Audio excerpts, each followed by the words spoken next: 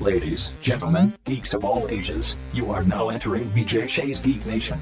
Welcome. Yes, welcome to BJ Shea's Geek Nation. I am the Reverend Enfuego. Across from me is Vicky Barcelona. Hi. The show's namesake, BJ Shea, is on assignment, but running the boards is Joey Dees. Hello. On today's show, we will talk with Gareth von Kallenbach about Star Wars and giant movie monsters.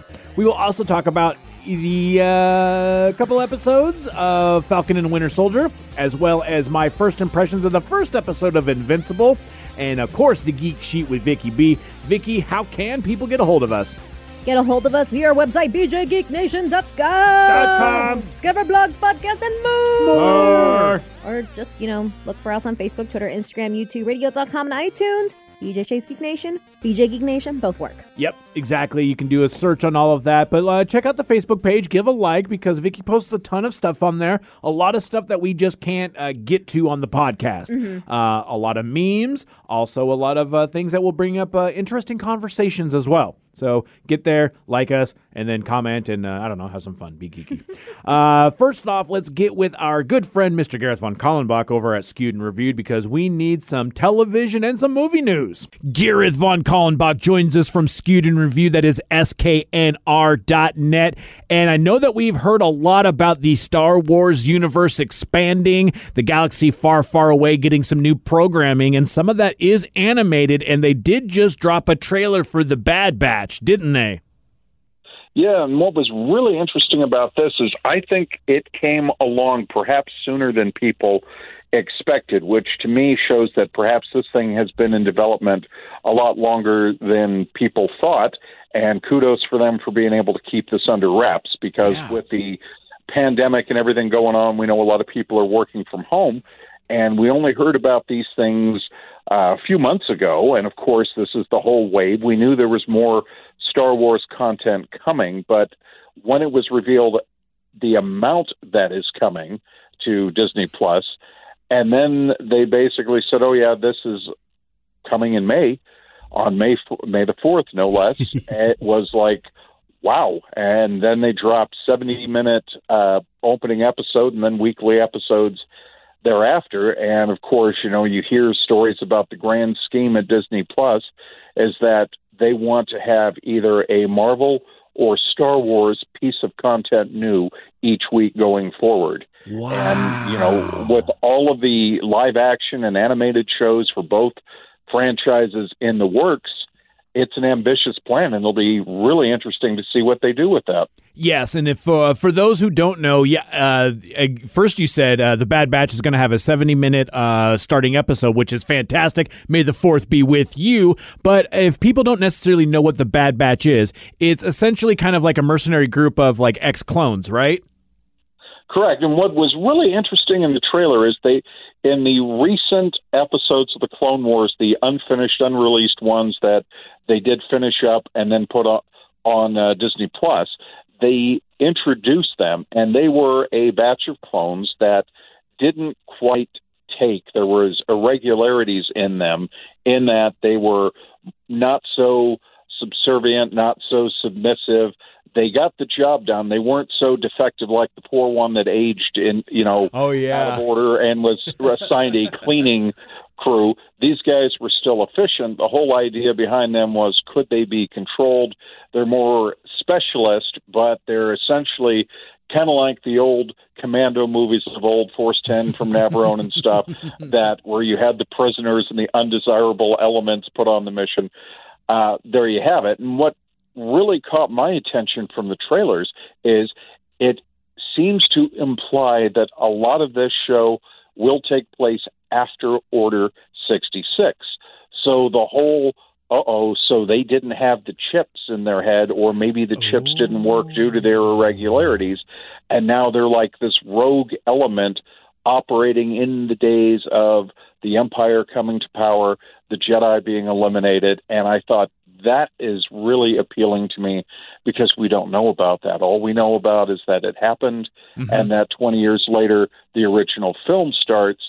I mean, sure, we had Rogue One, which was essentially a week or two before, but now we get a really good look at what happened after Revenge of the Sith as the Empire was taking power, and I think there's just the storytelling possibilities are endless there.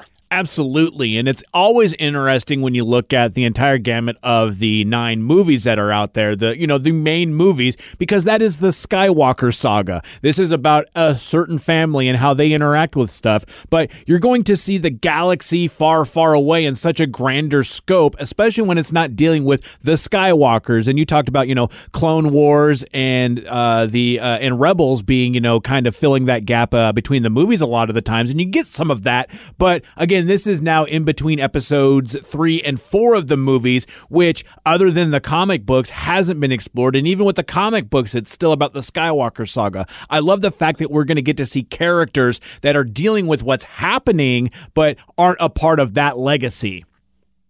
Exactly. And of course, the door is wide open. We've already seen Tarkin in the trailer. Vader is going to be a possibility. The Emperor is going to be in the possibility. Who knows? Are they going to throw in Chewbacca? Are they going to throw in Yoda and Obi-Wan, who, let's be honest, are still around at this time? Mm-hmm. There's, all sorts of politicians. The Senate hasn't been dissolved yet. Jar Jar Binks. I mean, I know that won't be a popular choice, but that is a possibility. And of course, Bail Organa, and on and on and on. And so that's what's really, really interesting, that they're going to be able to mix in new characters as well as old ones and develop the universe even further. Exactly. A lot of fun with all of that. Now, moving from a galaxy far, far away to an alternate universe where giant monsters are going to beat the crap out of each other. Kong vs. Godzilla dropped on HBO Max on Wednesday, and it's a movie that is out, obviously, right now in homes, but also it did a simultaneous release in theaters as well. And so while this is exciting on the aspect of you get to see, Kong and Godzilla duke it out, but a lot of people are going to be choosing to go check this out in the theaters as well. Exactly. And that is a really interesting case study, because it opened overseas in select markets a few days before it opened in the United States. And it opened huge in China to the tune of about $70 million almost. Now, wow. Some people say, well, what's the big deal? China is an extremely large movie market. It has emerged as such in the last few years. They have a huge population. This is right up their alley. Well, not necessarily the case. The previous Godzilla film wasn't widely embraced over there, which was a big source of confusion, because, traditionally people think the gigantic monsters are very popular in the Pacific Rim countries. Why didn't the last Godzilla film go over well in China? Well, they came out in numbers. And like I said, it didn't have a wide opening in terms of all of the countries overseas. But we heard stories like in, I believe, Australia, it has already made more money than the entire prior film did during its run. Oh, wow.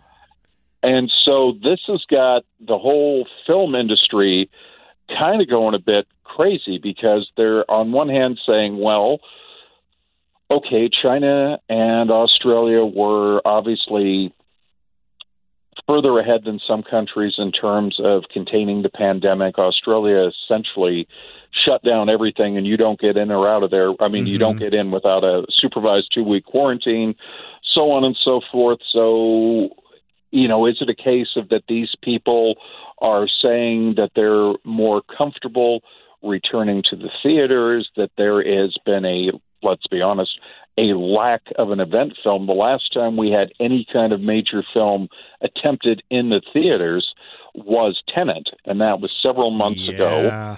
I mean, not that there haven't been movies, but I'm talking a major FX-driven potential summer blockbuster.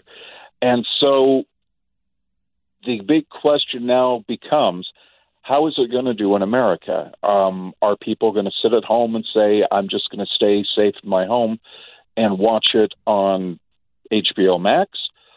Or am I going to venture out in the theaters and see it on the big screen? And then, of course, the bigger question, some states have loosened mandates. Some states have loosened size restrictions at theaters. Others have seen a wave a rising wave.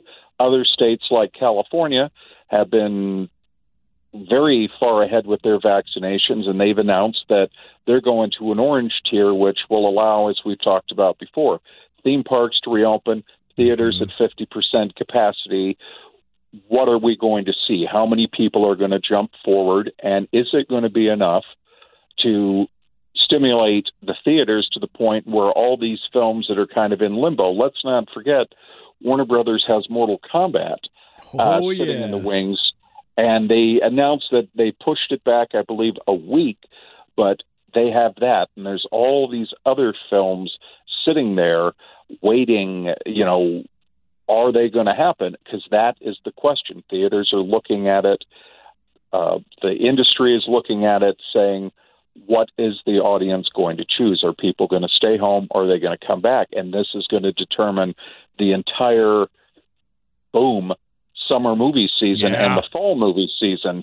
And, it's funny because we've already seen the trickle-down effect from this. We talked about briefly how Comic-Con is going virtual in July. This is a platform where a lot of these things are pushed. Then they said, well, we're going to try to do a small in-person thing in November.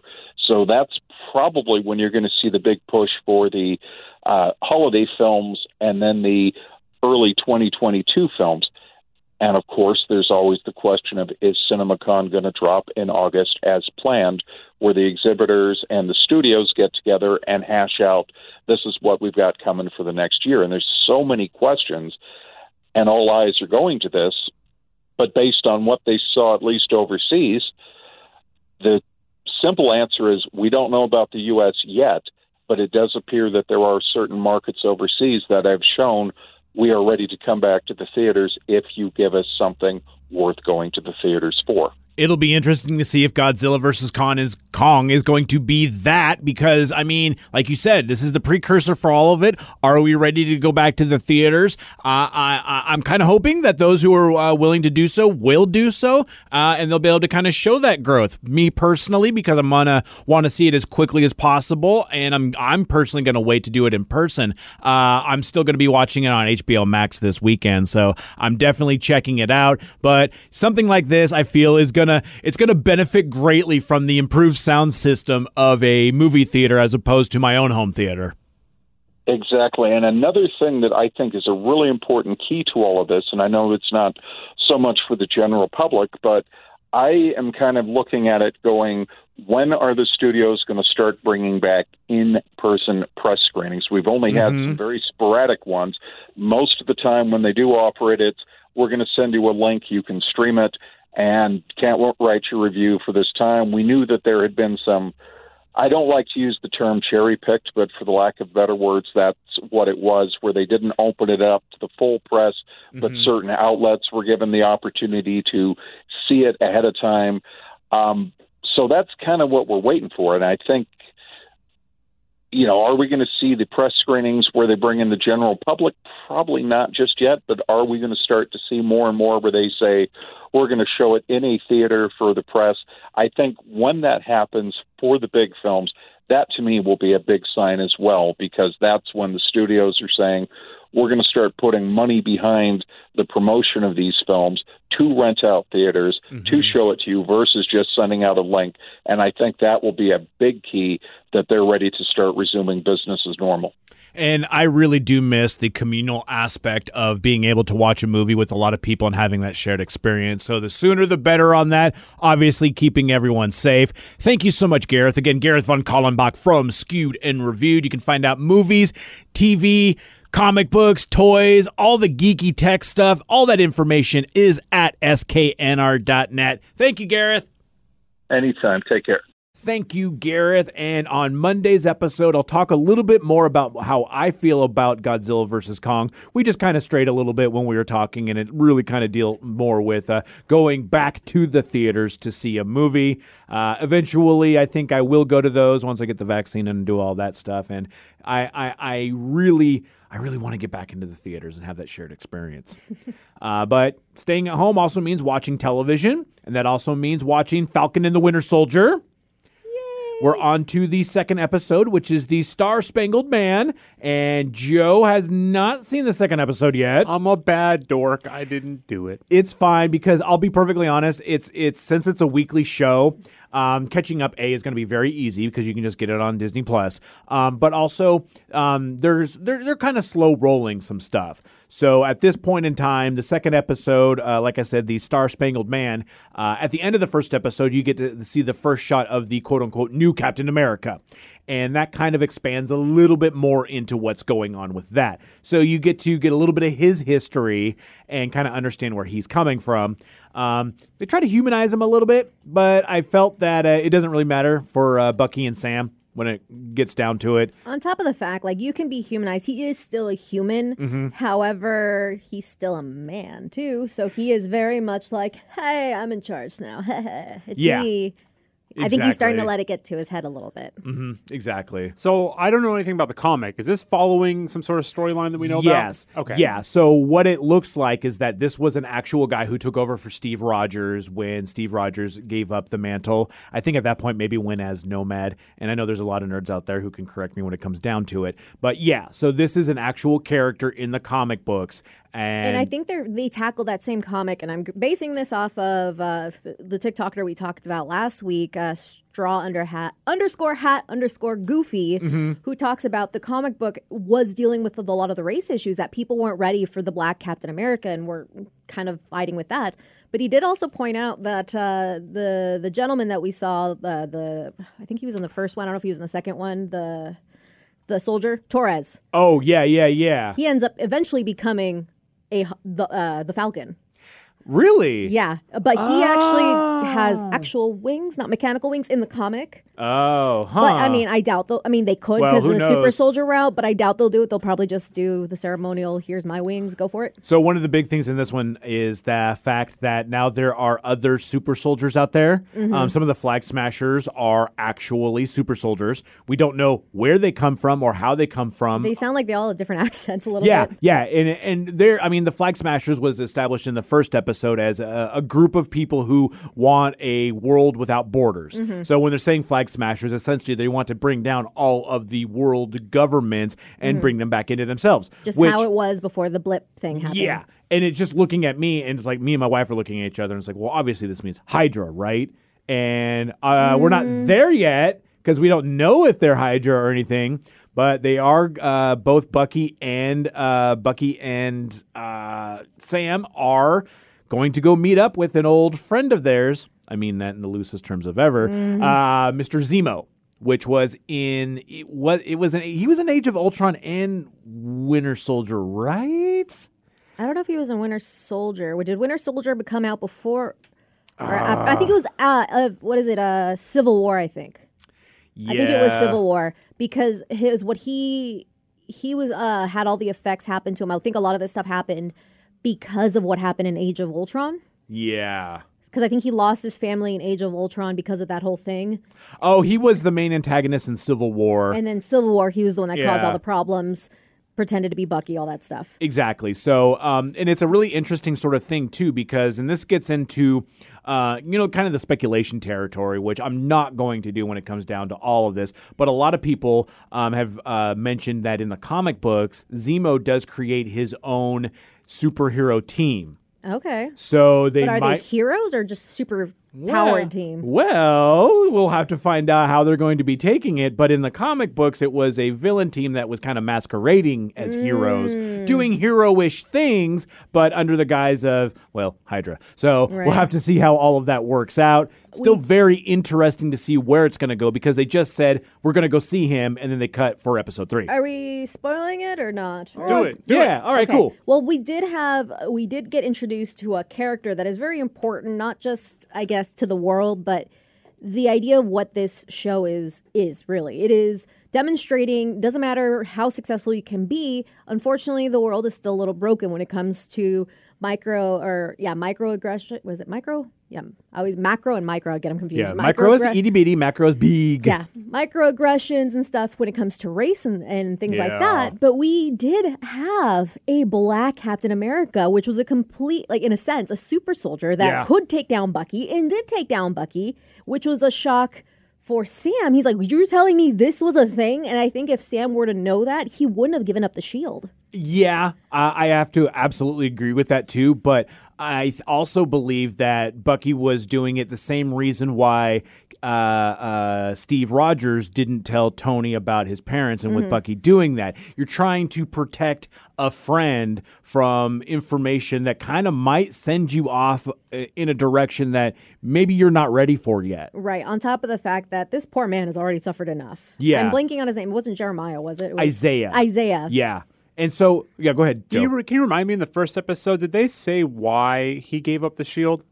It was more along the lines of he said that it didn't feel right for him. Okay. And that it wasn't his place to take up that mantle. It was nobody's place. And that was the big stab in the back. He did the whole pomp and circumstance of like putting it behind glass only for the senator to come back around and immediately give it to the new Captain America. Got it. Which is really douchey. It's like, Oh, hey, yeah. Rev, I'm giving you this really beautiful watch. Yeah, thanks for that watch. You know, but it was my grandfather's. You're like, you know what? I can't wear it or whatever.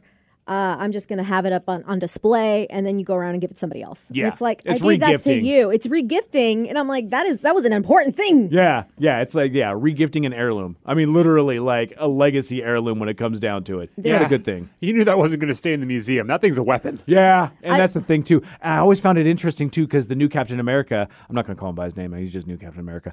He can use the shield fairly well. He's Right. not a superhuman. He didn't take any super soldier serum at this point. And I wouldn't be don't know if surprised he if will. he Right. seems like the kind of guy that would be under pressure. He's like, I need to be better. I'm going to do this, much like athletes who take steroids. Straight up. And so, but he can handle himself pretty well with it. He's trained. He feels like he's up to the task, but he's also not trying to be Steve. Like he said so in it. Like He still comes off very douchey. Oh, yeah. He's super arrogant, but it's that same sort of way of like, I'm going, like even them trying to humanize him, it's just still that, well, I need to do this. I'm going to do this. And hey, guys, how's it going? And there's a couple times where he bails some people out and he lets you know. It's that kind of guy who it's like, I'm here to save you. And I saved you. Look at me. So now you have to do what I tell you to do. Yeah. But you definitely want to watch this episode because we do find out why it's bothering Bucky so much. Yes. And Like, why is it that Sam giving up the shield has nothing to do with him? Why does it hurt him? the therapy session was pretty, I mean, it's eye-opening. It's a couples therapy session that is both It's hits so you in the funny. feels, Yeah. and it's so funny. It's so funny, but yeah, exactly. So really good episode. Can't wait to see what happens on today's episode as well. Another show that is out on Amazon Prime, and they're doing the weekly thing. They've dropped the first 3 episodes of Invincible, which is the original Robert Kirkman comic that I think went for about 140 issues, 144, I think, like that. Something like that. Yeah. I have only managed to watch the first episode, and holy crap. So, starts off, okay, it's like, I don't know, like a 30-minute episode. And I'm like, all right, this is fine. This is cool. And then they not only did a quote-unquote post-credit scene, but they did basically a post-credit episode. So the first episode, like the whole thing of it, you're going, and it's like, like I said, like 30 minutes or so, and it's finding out about this kid who's now getting his superpowers because his dad is essentially Superman. They call him Omni-Man, and he comes from another planet far, far away. And then he ends up shacking with a lady. They get married, have a kid. Kid is half and half of this alien race and of human. And then once he gets to turned 17, he gets powers. Hooray! Now it's an adventure of all that. Cut, goes to black.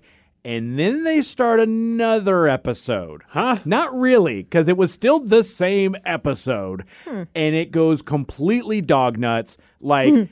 It was one of those things where I did not expect this to happen. And even looking at, I had to look online because Den of Geek put a really good article about this because there is a twist in the first episode. And like I said, it's an adaptation of Robert Kirkman's comic. And this twist does happen in the comic book, but it's a little bit later. It doesn't happen until I think like issue 7 or so. So it's still kind of early on, but not that early on.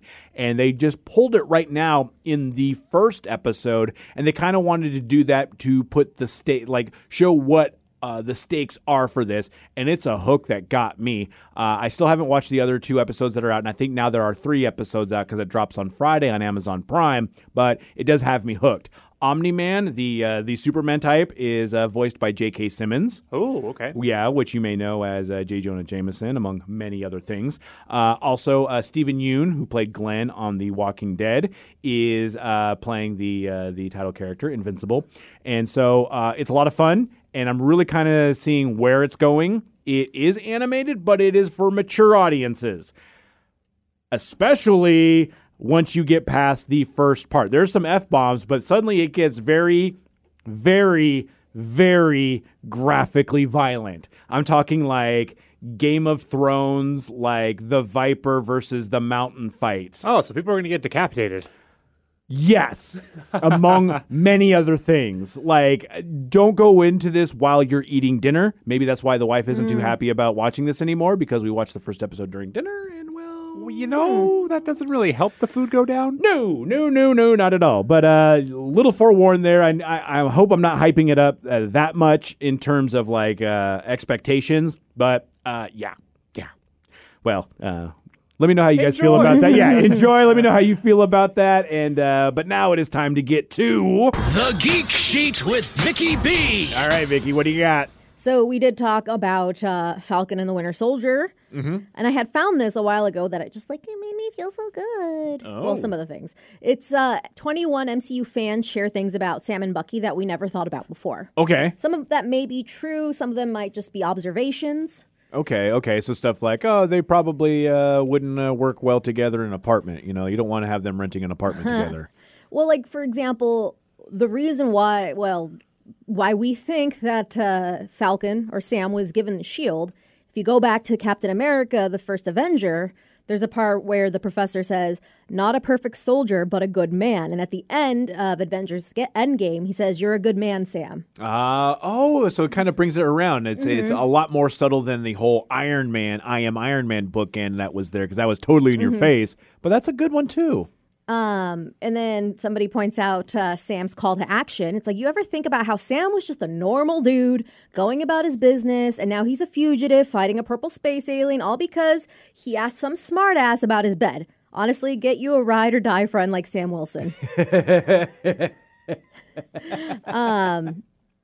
So going back to the whole fight scene in Civil War. Okay. When he basically shoots out Rodney, but he's trying to save him. It says, while Tony reacted by blasting Sam, Rodney never expressed any feelings towards anybody and was the only one looking for Sam in his dying moment. Oh, damn. Also, let's talk about Sam Wilson and how he dived so fast to help Rodney, not only because he's an amazing person and would never want to see someone else hurt like that, but because he knows exactly how it feels to watch a person you love get shot out of the sky. Sam lost his best friend Riley the same way that Tony almost loses Rodney. And imagine how he must have felt trying his hardest but still not being able to save him from that fall. So feeling like he was like up there just to watch it all over again. Oh, yeah, that would suck. That would absolutely suck. And I mean, it makes sense that he would be the one to do that. Also in that same movie, in the Civil War, when we got Spider-Man, there is a moment where Spider-Man is going to go kick Falcon or Sam, and Bucky stands in the way, basically shields him with his body. And somebody points out, can we talk about this for a second? Bucky literally runs and shields Sam. Even after his own hate for him, he shields him with his own body because he knows how much Sam means to Steve and how bummed he'd be if he got hurt. So don't try to tell me that Bucky Barnes is anything less than a precious cinnamon roll, because I will fight you. A precious cinnamon roll. I think that was also my favorite part of the post. Maybe a troubled cinnamon roll, but yeah. I mean, not wrong. Still precious, right? Yeah. What do you guys think of these so far? I like them. Like, do you guys feel like there's any truth to them, or do you just consider them fan theory at this point? I mean, they're not really necessarily going down the fan route, but you were just talking about like observations. And I feel that that's like kind of like that good point when it comes down to it. Like a lot of the times when you see these secondary characters, you don't get to spend a whole lot of time with them. They don't get fleshed out as much as like a Steve Rogers would. So it's really nice to actually have people paying more attention to the older stuff now that we have the newer stuff. Yeah, this is like a good feeling assumption. You know, like you're filling in the blanks, but it's not in like a speculative way. It's more of like this is kind of a cool connection. Yeah, it seems like along the same lines as like an observation motivation. I feel like, maybe they wouldn't want to have an apartment together, but I feel that if like Sam needed Bucky to pick up his laundry, he'd do it a little begrudgingly maybe, but he would still, pick up the dry cleaning or go to the laundromat for him. This next one is more or less related to a comic series. I don't know which comic run, but it says, if the Winter Soldier was responsible for the Kennedy assassination and Magneto tried to stop the Kennedy assassination, then that must mean somehow Magneto lost a fight to a guy with an entire arm made of metal. Maybe that just didn't, come into the equation. Maybe he didn't see him. Maybe it's a whole thing. I haven't read the comic series, so I don't know whether it was just an oversight. Because like the Master of Magnetism has done things as crazy as ripping the adamantium out of Wolverine. So that's a big thing. So somebody points out, rewatching The Winter Soldier, love these little details that reveal a lot about Sam. So if you look at his house, he's got a bowl just full of corks, but there is a wine rack filled with wine. There's wine bottles, but there is only one actual glass of wine. Is it just a giant glass of wine? Like, how many, It's just one glass, so he's drinking it all by himself because it's only one. It's like the people that only have one plate. Right. Oh, and if he's got all those wine corks, too, he likes his wine. Yeah, I mean. One more, Vic. All right. Oh. Excuse me.